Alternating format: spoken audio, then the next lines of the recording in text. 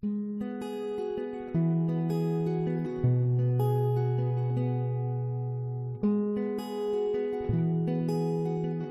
Hope Church.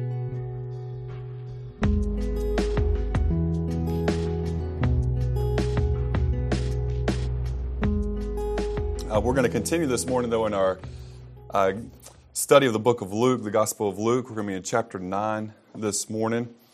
Our goal is the first 27 verses of chapter 9. There's a lot in there, and a lot that I think is relative to what we've already experienced this morning. And I think we have to ask ourselves a question as we sing about Jesus being our Savior and being the one who sets us free. As we express to God in song that we desire God's presence and to be in God's presence, we need to ask ourselves this morning, is that true? Is that the reality that's in our hearts? Do we really want to be with God and to commune with Him and to live a life in relationship with Him? Is that true? Is that real? Is that our spiritual reality? Or maybe it's a spiritual hope. Or maybe it's not. Maybe it's something that's distant, from one's heart this morning. But perhaps there's even a conviction that says, well, I know that's not right. It needs to be different than it is. Well, I think this morning we're going to be challenged by Jesus. We're going to continue to be challenged by Jesus. We've already been challenged by Jesus as we've been studying the first 8 chapters of the Gospel of Luke. And in it, we've seen this major theme. I just want you to remember this major theme throughout is just the authority and power of Jesus Christ. That Luke has really been setting up all along here. Jesus has authority, Jesus has power, and he's showing time and time again the authority and power of Jesus, and that's going to continue here. So let's go ahead again to the Lord in prayer, and then we'll get right into the passage. Heavenly Father, we thank you for the privilege to be here this morning. We thank you for the privilege to come into worship, to sing praises to you, God, to look into the word that you have given us as you have revealed yourself to us. This morning, help us to acknowledge that you are great and that we are small. God, help us to know more and more your glory. As we look and see your Son, Jesus, the one you sent as Savior for us. And Jesus, we thank you that you came for us and that you lived among us and that you were willing to die on a cross and suffer for us and that you rose from the dead and you are a risen Savior and King and that all authority and power is yours. Help us to be reminded of those truths this morning. We ask you to move among us by the power of your Holy Spirit. We ask it, Jesus, in your precious name. Amen. So Luke chapter 9, verse 1, it says, Then he called his 12 disciples together and gave them power and authority over all demons and to cure diseases. And he sent them to preach the kingdom of God and to heal the sick. And he said to them, Take nothing for the journey, neither staffs, nor bag, nor bread, nor money, and do not have 2 tunics apiece. And whatever house you enter, stay there, and from there depart. And whoever will not receive you when you go out of that city, shake off the very dust from your feet as a testimony against them. And so they departed and went through the towns, preaching the gospel and healing everywhere. Let's stop there and examine this for a minute. So one of the things we need to remember about the ministry of Jesus, while he has this public ministry and he's dealing with the crowds and he's teaching many people, he has this small group of disciples that he's really building into. These men, are with him day and night for 3 years, and he's pouring into their lives and he's training them because he's going to depart. He knows that he is going to give himself as a sacrificial lamb for our sins, for the sins of the world. He's going to do that, and then he's going to, return to be with his Father, and he's going to leave these disciples to continue to build on his foundation. And so he's got to, train them. And so notice again, in verse 1, it says, he called them together So there's a calling there. There's Jesus saying, I want you, and I want you to do this. It says, and he gave them power and authority. Now, again, you have to have power and authority in order to give power and authority. It's another example of the power and authority that Jesus has. He has authority to and power to give them authority and power to cast out demons, to have spiritual power, and to cure these diseases or these physical sicknesses that the people have. And then it says he sent them. So you have these kind of big, action verbs of Jesus calling, and then he sends. And as he sends, he gives them, these expectations. He gives them very clear instructions. And it seems counterintuitive. Because basically he's saying, don't prepare yourself for this journey. Don't prepare yourself for this mission in terms of your physical, practical needs, because obviously you're going to need food, you're going to need clothing, you're going to need shelter, but don't go and take the time and gather those resources and then go out. He just says, I want you to go, and I don't want you to take any of these things. Well, why is that? And we need to acknowledge a couple things about that. And one thing is that this, again, is a training exercise. And what does Jesus need from his disciples if they're going to be effective in the world for him? They have to be able to trust him. They have to be able to trust God's power to provide for them. They have to be able to trust God that he is able. And he is able to do things when his disciples don't know how everything is going to be played out. That there's still that call to obedience. Go. He's going to send them out. He's going to send them out in a way that they have to depend on God for their needs. It's really cool. And then we also see, in this, again, it's a training exercise, so it's not a permanent state. He's not telling them, whenever you do these sort of things, never take anything with you or something like that, because we see as we even get into the book of Acts and the mission of the church and people being sent out, and people do take provisions and do have provisions at times, and at times people have little, and at times people have plenty. So it's not a mandate that every time somebody goes out, they have to go out with nothing.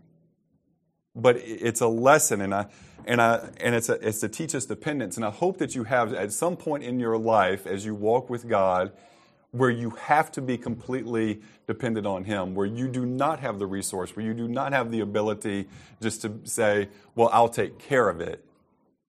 But that what God asks you to do is bigger than the resources that you have. So that there has to be the step of faith. And we have to ask ourselves, if no step of faith is required, is it really a calling from God? Because by nature, our relationship with him requires faith.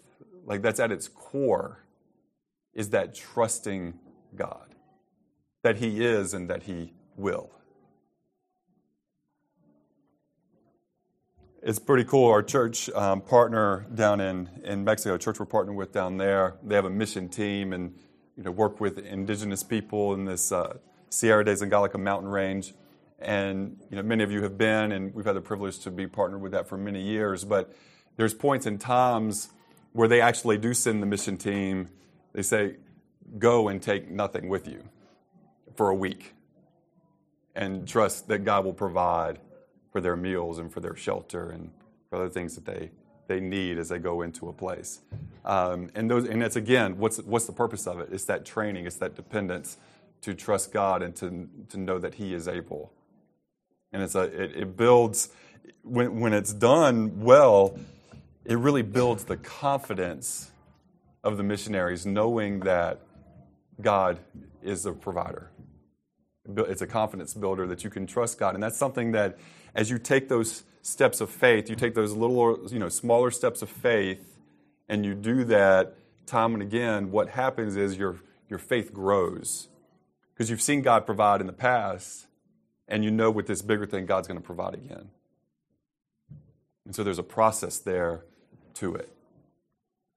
And so perhaps, perhaps you're here this morning and you've walked with Jesus for a while, and you had at the beginning of your faith some of those sorts of experiences where you had to trust and you had to grow and develop. And maybe things at this point have become a little bit comfortable.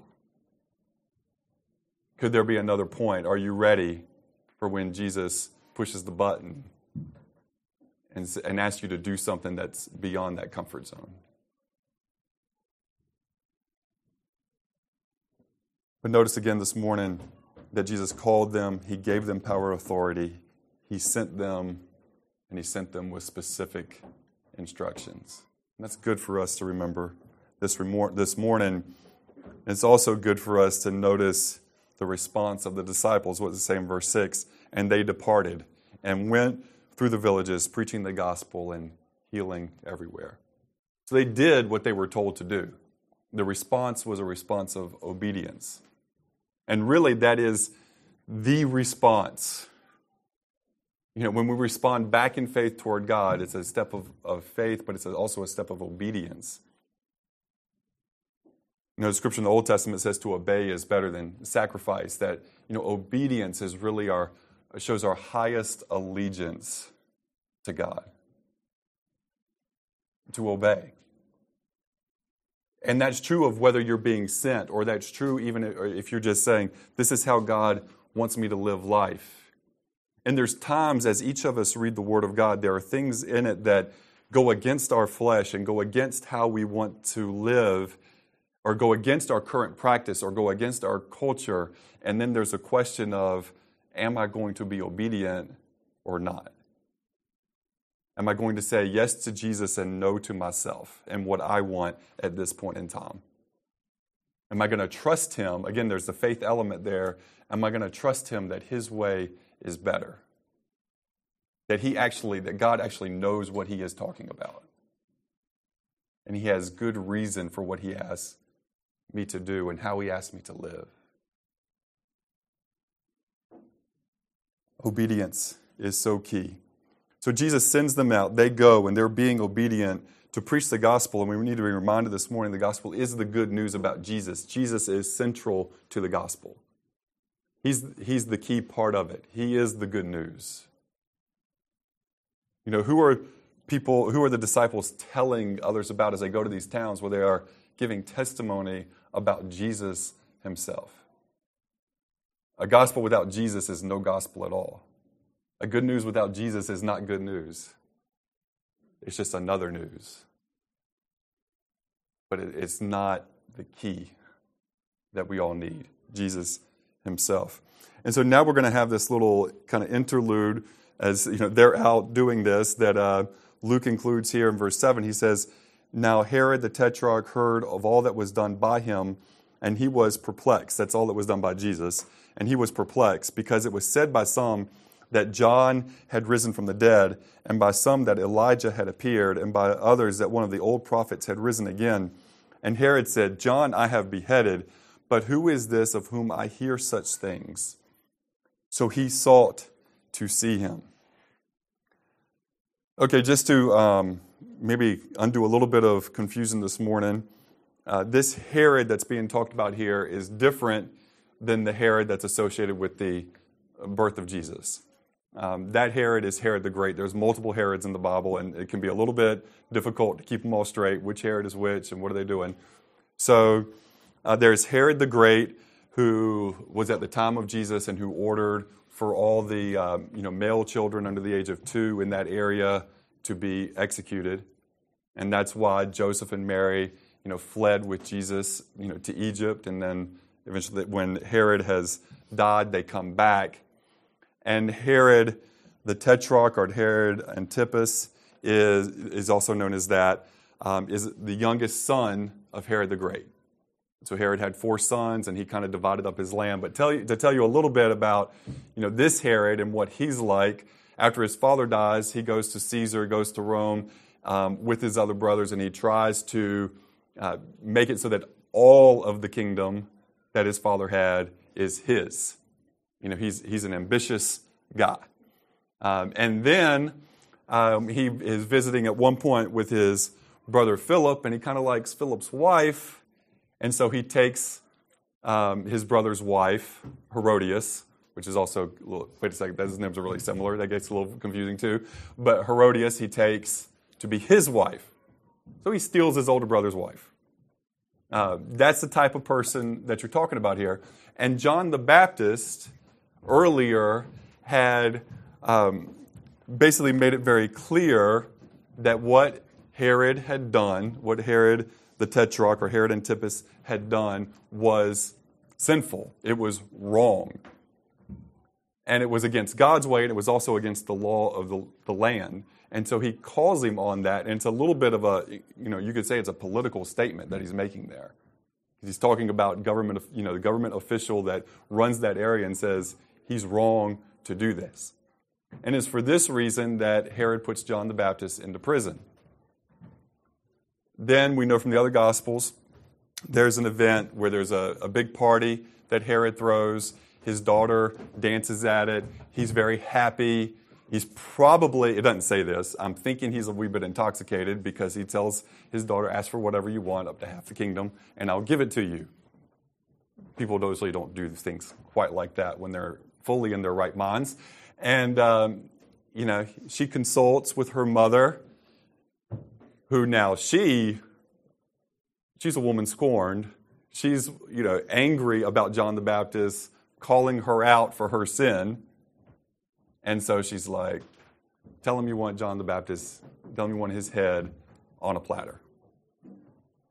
And so then that is what is done. John the Baptist is executed.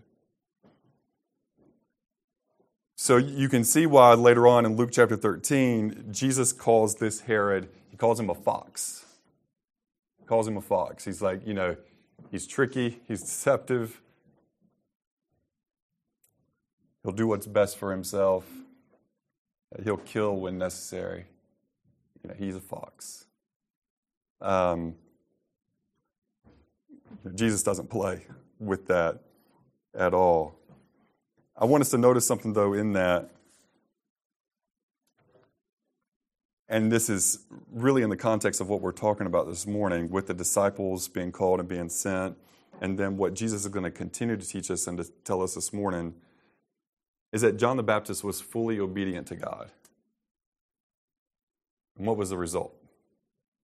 His head on a platter. Now, we know that's not the end of the story. Those of us who know Jesus, we know that that's not where it ends, because we know that John went to be, went to heaven, went to be with God all of eternity. And the fact that his, life on this earth was cut short in terms of, normal human life experience, but meets what we would consider an untimely end, and there's suffering and there's pain in his life, we know that in the grand scheme of eternity, John the Baptist doesn't have any regrets. He doesn't have any regrets about being fully obedient to Jesus. But we also have to be real with the reality that there was a cost to John the Baptist being obedient to God. And in this case, it's not in every case, but in this case, it causes his life to be greatly shortened. Are you okay with that this morning? Are we okay with that reality?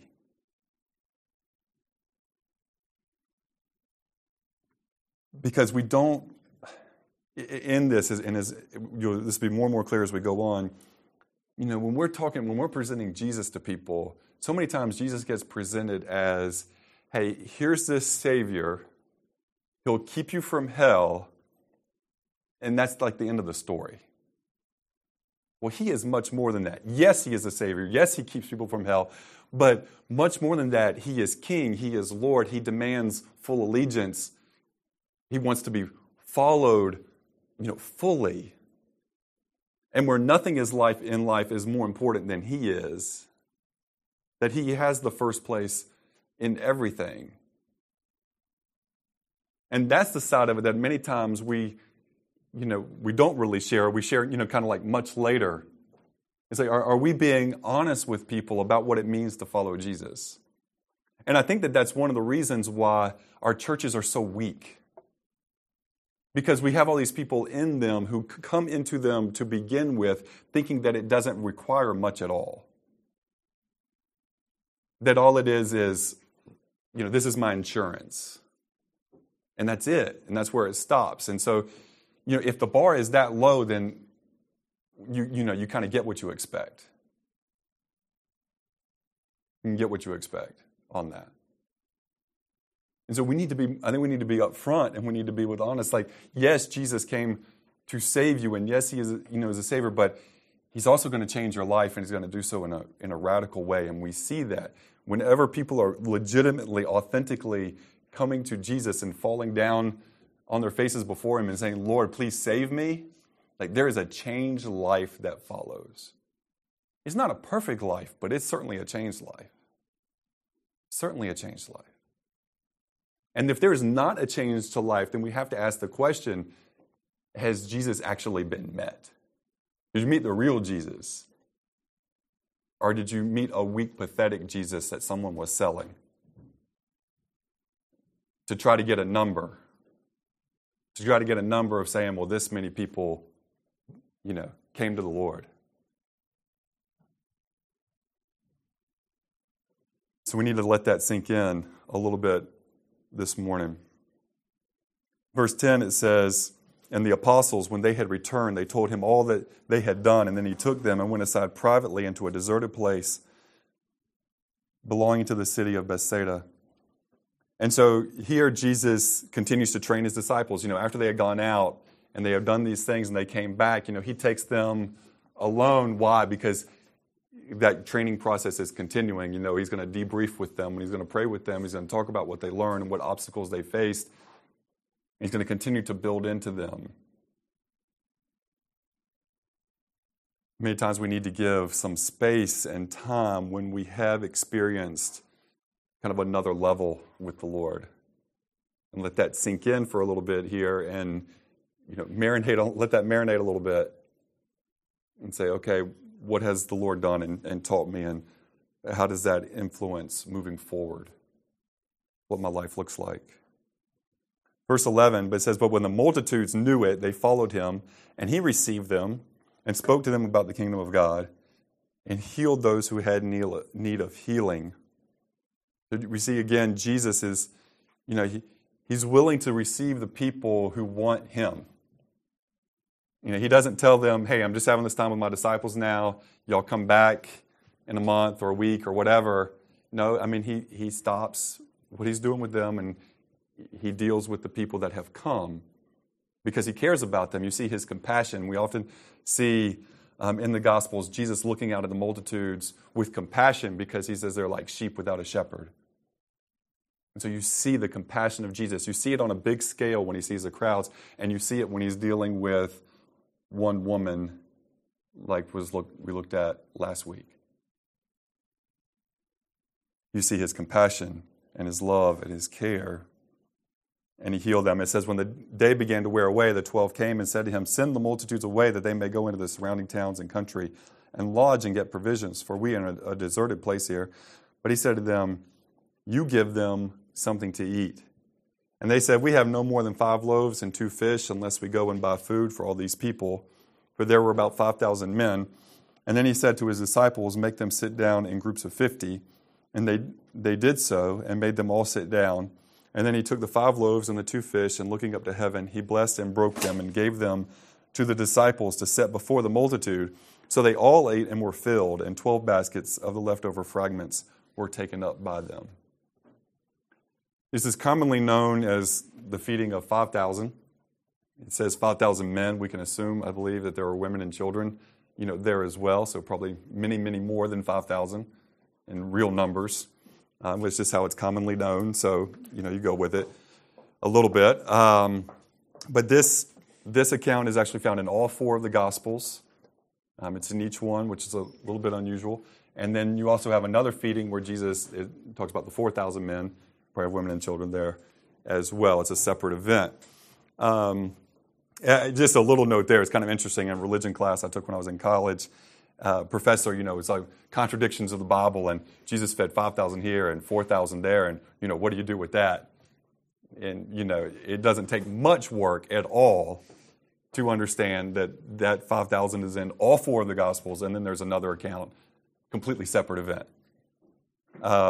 So I just want to throw out there that sometimes when people are trying to show that there's, I found this error in the Bible and therefore you shouldn't believe, that a lot of times that's more agenda-driven than it is fact-driven. So test what you hear.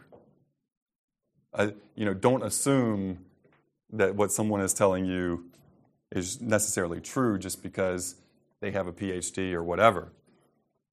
And I would also just say, test everything that I tell you or that anyone in this church preaches. Test everything by the Word of God. You have that responsibility yourself. Those who are teaching have a responsibility to teach truth. But those who are listening have a responsibility to pursue truth.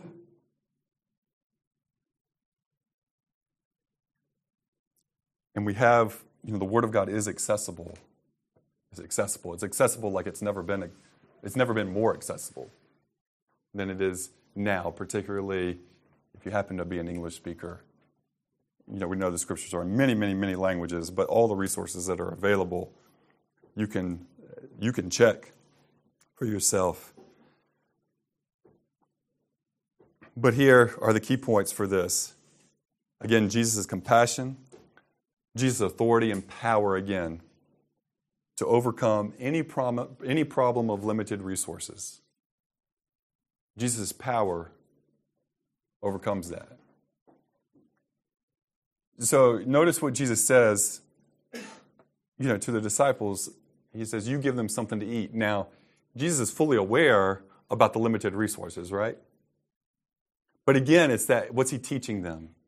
He's teaching them dependence. He's teaching them that he is greater, that he's not bound by the rules of the natural order of things. He's above those because he created those. And that he is more powerful than their situation and the situation of all these people. He's more powerful than that. And he can be asked to provide when it doesn't look like provision is possible. He can be asked.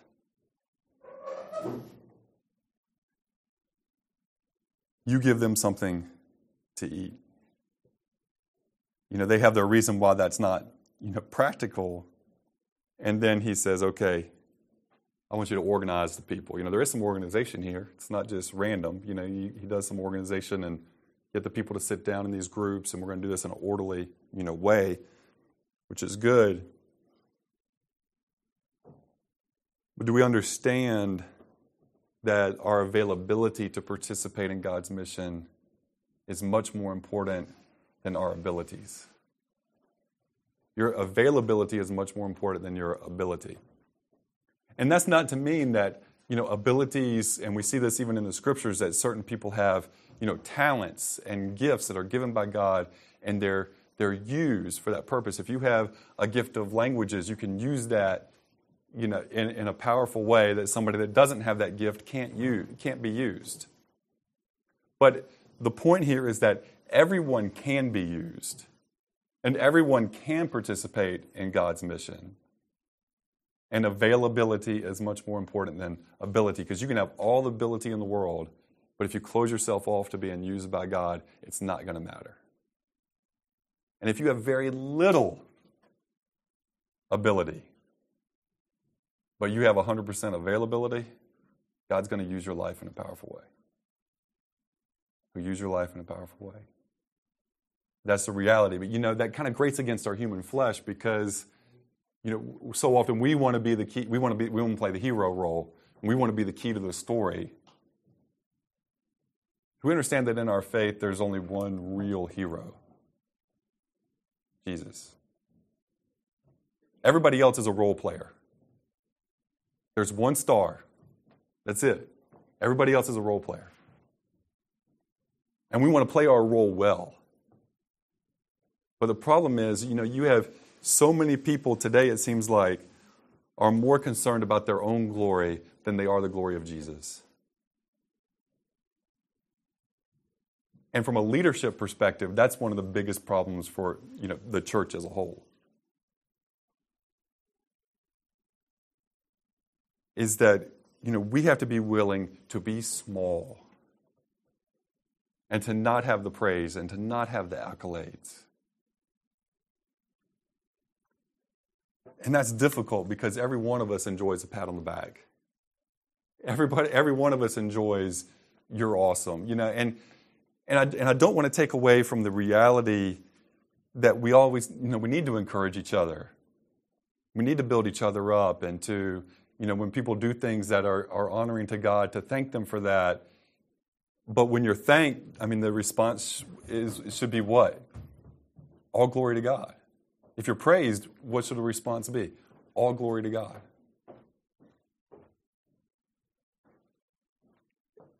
Herod, the tetrarch that we were looking at this morning, he had a nephew we read about in the book of Acts. And that nephew actually had Peter thrown into prison and James killed, the disciple apostle James. And there's an event that happens where there's a crowd of people that are saying to Herod, Agrippa, the voice of a God and not a man, the voice of a God and not a man. And he's receiving it. And God strikes him dead because he didn't glorify God. God is serious about his glory. And rightly so. And rightly so. Because it's his. And I want to illustrate that in a way that makes sense to you. I don't have a right to be jealous about any woman except for one, my wife. That's it. But I do have a right to say, she's mine. Step off. You understand that? That's my rightful place as her husband. God, as God of the universe, his rightful place is the glory is his. That's his rightful place. Because he is the creator. He is God.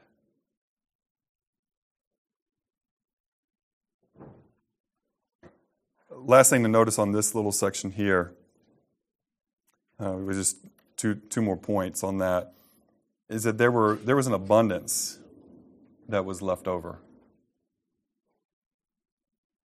There was more than was needed. And again, God doesn't always do that. Sometimes it's, he meets the need exactly what the need is.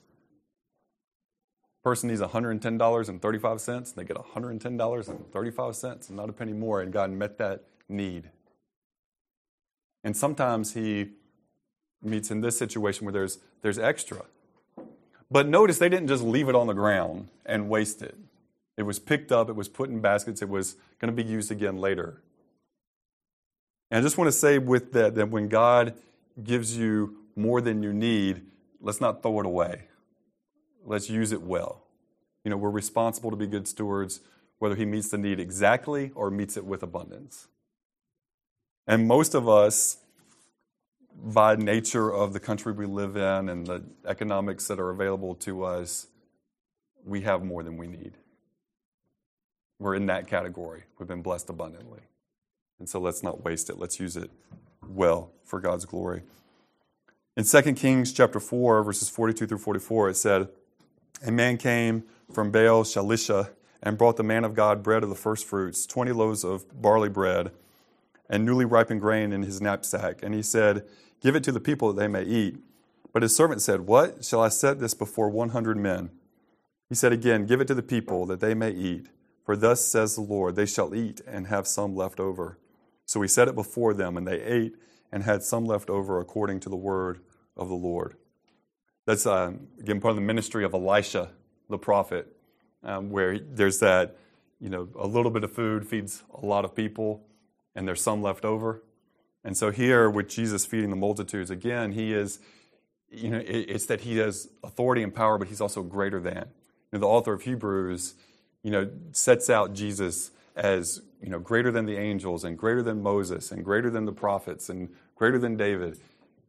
And he makes this case for Jesus being, the exalted one, the anointed one. And that's part of the part of the case is that He's always able to do, more and abundantly more. And so here, with what Elisha, the prophet, and how the Lord worked through him, what we see with Jesus is many times, it's an exponentially greater miracle. And that's just the case because we're talking about Jesus.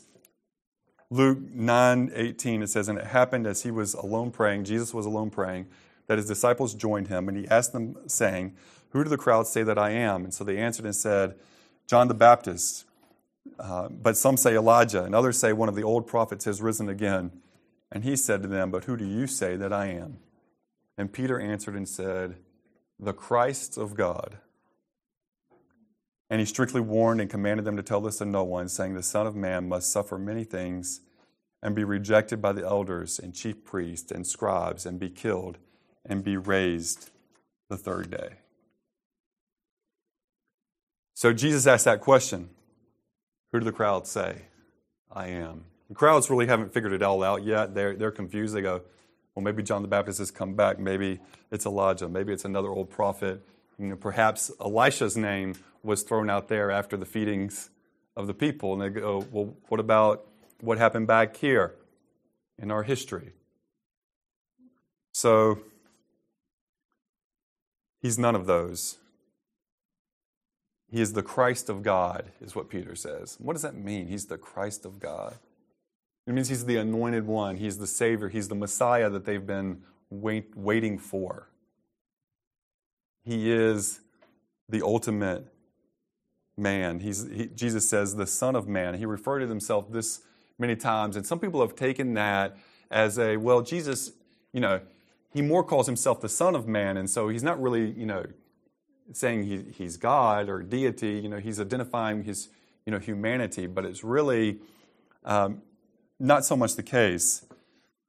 Because as the Son of Man, he is representing the whole human race. He's the second Adam. He's the one, as Adam in the garden represented the human race and put us all into sin. Jesus represents the human race as he goes to the cross and he gives the offer of salvation to those who would believe and those who would follow him. We need to be really, really clear on this point, though, because still today, who do people say that Jesus is? Well, some say he's a good teacher, and some say he's a good prophet, and some say he wasn't anything. But who do you say that he is? We would contend that he's not a good teacher if he isn't who he said he is. We would contend that he's a false prophet if he isn't who he said he is. We would contend that it's an all or nothing proposition with Jesus. He is either worthy to be followed fully or he is to be rejected. Because that's how Jesus presents himself. In John 14:6, he says, "I am the way, the truth, and the life. No one comes to the Father but by me." That's how he presents himself. And in our pluralistic culture, which is nothing new. The Romans had they talk about pluralistic culture. Talk about anything goes culture. When people are like, oh, our culture is this and our culture is that. I mean, compared to the Romans, what we have is kind of tame compared to the Romans.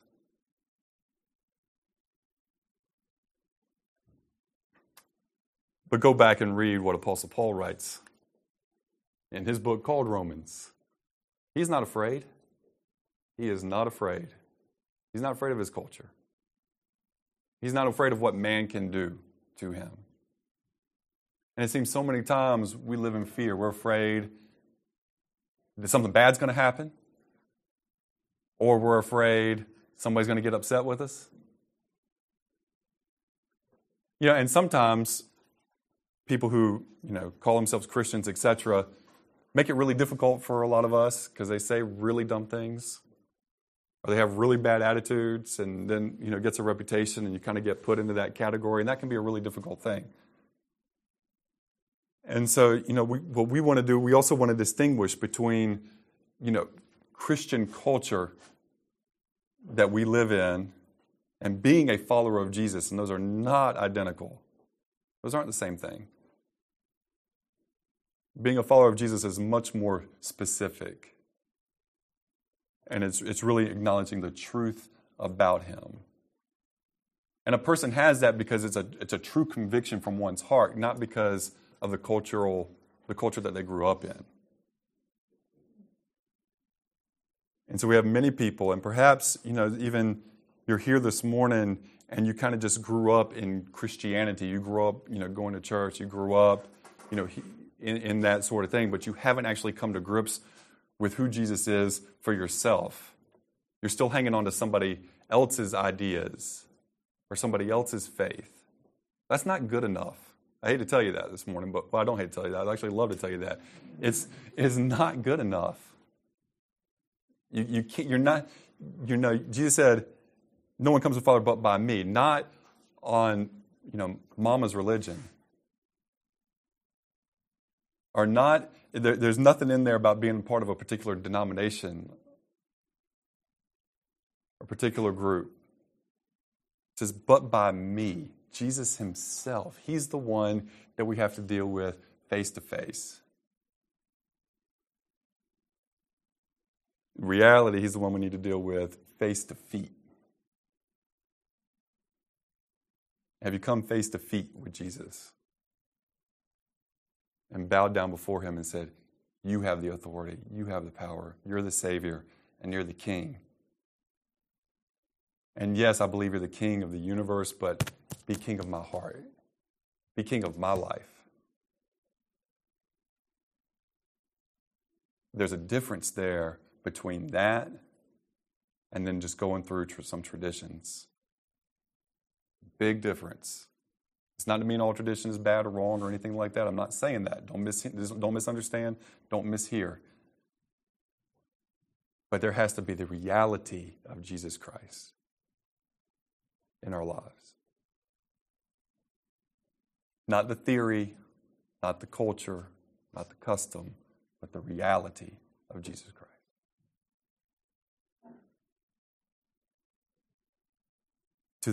Then he said to them all, verse 23, if anyone desires to come after me, let him deny himself and take up his cross daily and follow me.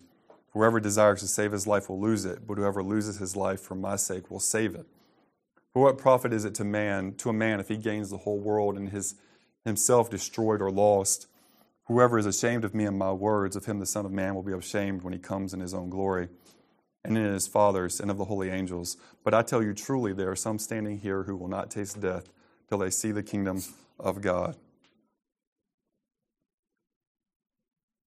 So let's look at how Jesus presents it.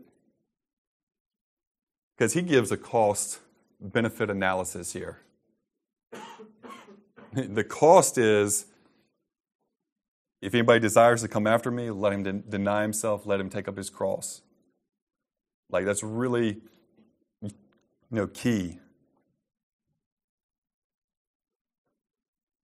And then he's like, but what's the other side of it? What's your other option? What does it profit a man if he gains the whole world and loses his own soul? If you don't pursue Jesus, you pursue everything else but Jesus. And, in the world's eyes, and maybe in your own eyes, a person obtains it. And they have money, and they have power, they have fame. What does Jesus say?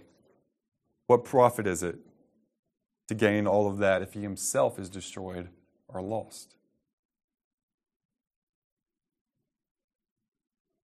We can look at it a little bit like Jell-O. Jell-O, it wiggles all over the place, right? And you can put a piece of it, you could put it in your hand and you can hold it just like that. And, you can carry it around. It'll be okay. But you try to squeeze it, and what happens? It's going to all shoot out, right? You can't, the tighter you try to grab a hold of it, the tighter you try to have control over that Jell-O, the less Jell-O you're going to have. Eventually, you got nothing in there. And that's the same thing with our lives. You try to control it. You try to have your plan. You try to have it all figured out for yourself and for what you want. And you try to grab a hold of that and you squeeze it. And at the end of it, what's left of your life but nothing? Because there is no future in that. There is no future in that. Apart from God, all is lost. But what about when you come to Jesus and you say, my life is yours, and you hold it with an open hand and you let him direct and you let him lead, you let him guide, and your life goal is to be obedient to Jesus. Now you have something. Why? Because now you have Jesus. You don't have something, you don't have Jell-O, basically worthless. You have something of eternal value. You have Jesus himself. And an eternal communion and relationship with him forever and ever. So he says, whoever is ashamed of me and of my words, whoever rejects him, says, don't want to have anything to do with him. It says, of him the Son of Man will be ashamed when he comes in his own glory. And so there's this idea that Jesus, when he's on the earth with his disciples here, his glory is largely hidden. It's not fully revealed because the deal is we need to have faith. God's gift is through grace, and the response is faith. But so there has to be, even though Jesus is doing all these miracles and he's showing all his power, there still has to be somewhat of a veiling of it all. Otherwise, it eliminates the faith equation. Kind of takes that out of the picture. It still requires faith. And today it requires faith because you have to trust that even what the disciples, the followers of Jesus, the first followers of Jesus told us is true about Jesus. It does require faith to believe him. It requires faith to believe, as we had this morning in little kids, has faith to believe that God put on human flesh and was born of a virgin. It takes faith to believe that. It does. Yes, there's, we can explain it in terms of what's impossible for man is possible with God, and if God can create all the universe, yes, he can certainly do that. You can make a logical argument, but yet, at the end of the day, there still has to be a step of faith. There still has to be a step where you trust God that he has revealed himself. You trust him. But he says then, in verse 27, and I tell you the truth, there are some standing here who will not taste death till they see the kingdom of God. And, there's been question, what does he mean by that? And there's been, numerous different things thrown out there in terms of, different ideas of what that means. But in the very next passage for next week, we have what's called the Transfiguration, where Jesus' glory is shown. And he's there with Moses and with Elijah on the mountain. He's there with Peter, James, and John. So these things seem to be very much connected, in the story. And so we encourage you to come back next week and see that. But that glory that is shown there is just a taste of what's going to happen when Jesus does return. Because that's what we have to look forward to, is we're going to see Jesus in his glory fully as he is. And we're not going to have the barriers. And I'm not going to have my sinful flesh anymore to deal with. All that's going to be made new. It's going to be redone. I'm really excited. So, good reason to be. We have to ask ourselves, though, this, because we can talk about that future, but we deal here today in the present. So our two questions for you this morning are, who is Jesus to you? Who is Jesus to you? Who do you say that he is? Who do you say that he is?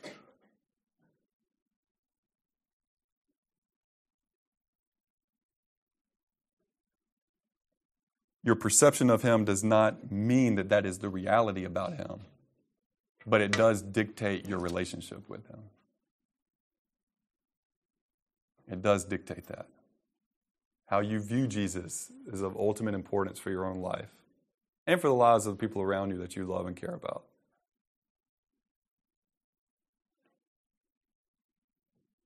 And then we have that second question, because for most of us, we're not going to have a John the Baptist situation where the circumstances cause you to be at that crucible of decision where you say yes to Jesus and it's the end of your life, or you distance yourself and you spare your human life. Most of us will, probably never be in that scenario. But that doesn't mean the question isn't still equally as important for our lives. And in fact, I would say, with the situation, it's a serious thing, and it's really intense, but it's for a very short duration. And if you can withstand that pressure, like John the Baptist did, it's done, right? But walking 50 years or so in surrender to Jesus, day in and day out, that's a different ballgame. And I would propose that it's equally as challenging, and in some ways, it's challenging in different ways, but in some ways it's more challenging. Because we don't have that force of that moment of yes or no, and things are going to go one way or the other with that. We have all these distractions. We have all these, transitions in life that come up, and all these ways that it becomes so easy for us to get comfortable that we can distance ourselves from the seriousness of following Jesus. And we can put some space between us in terms of, what is Jesus asking me to do today that's out of my comfort zone? That isn't what I want to do, but it's what he wants me to do. You get what I'm saying with that? It can just be so easy, as we go through life, just to get distracted and just to kind of turn our eyes away from the Lord. And it's like, yes, Jesus is still real. Yes, still worship and follow him. But not everything is on the table. And I'll illustrate that with this kind of final story. It's Hannah Rose, our little 5-year-old. She says to me the other day, she goes, "Daddy, I was praying, and I think that, for Christmas, I need to give, most everything to God." I was like, "Oh, that's sweet. That's beautiful. What would you give to God?" And then it was, "Well, that bag of toys that we don't use? That's good. We could give that." She's 5, no harm, right? But how often are we exactly, we all get what's being said there, right? Don't touch my favorite toys. Those are off limits. We get what's being said there. And we can kind of chuckle at it because it is funny. But, man, we live our lives like that so often. We do that very same thing. "Oh, Jesus, it's all yours, but just don't touch, who I'm friends with, where I live, what I do, or any of that stuff. Don't touch that, and we're okay." Well, what's left? The stuff that we don't really care that much about. Do we live that way? Do we do that with Jesus? And if we do, are we willing this morning to say, "Lord, I know that's wrong, and the only way that changes is you got to change my heart on that. You've got to change my heart." That's the reality of it. Because we're supposed to live with everything on the table, always, constantly. Always, constantly, everything on the table for Jesus. Let him decide. Let's pray. Heavenly Father, we come to you now. We just want to say we love you and we praise you. And Lord, forgive us that so many times we just want to give you our old bag of toys and still hold tightly all the things that we deem are important. So help us to unclench our fists this morning, to live with open hands towards you, dear God. We ask for your help in that. We're really not capable in our own flesh and our own strength, doing that on our own. We need the work of you, God, your power, your authority, your compassion and grace in our lives. Thank you that you're merciful, because if you weren't merciful to me, dear God, I'd be gone long ago. And so, Lord, I just ask this morning that you would convict us where we need to be convicted, and that there would be the reality of you, Jesus, in our lives as you really are. Not something that we've made up or that we've deemed, yes, we can handle that much, but you fully, Jesus, in our lives. Reality is we know that's the only life that's worth living. But yet we're so hesitant just to trust you, God. It doesn't make any sense why we are, we just are. And so we need your help. We ask for it this morning in your precious name, dear Jesus.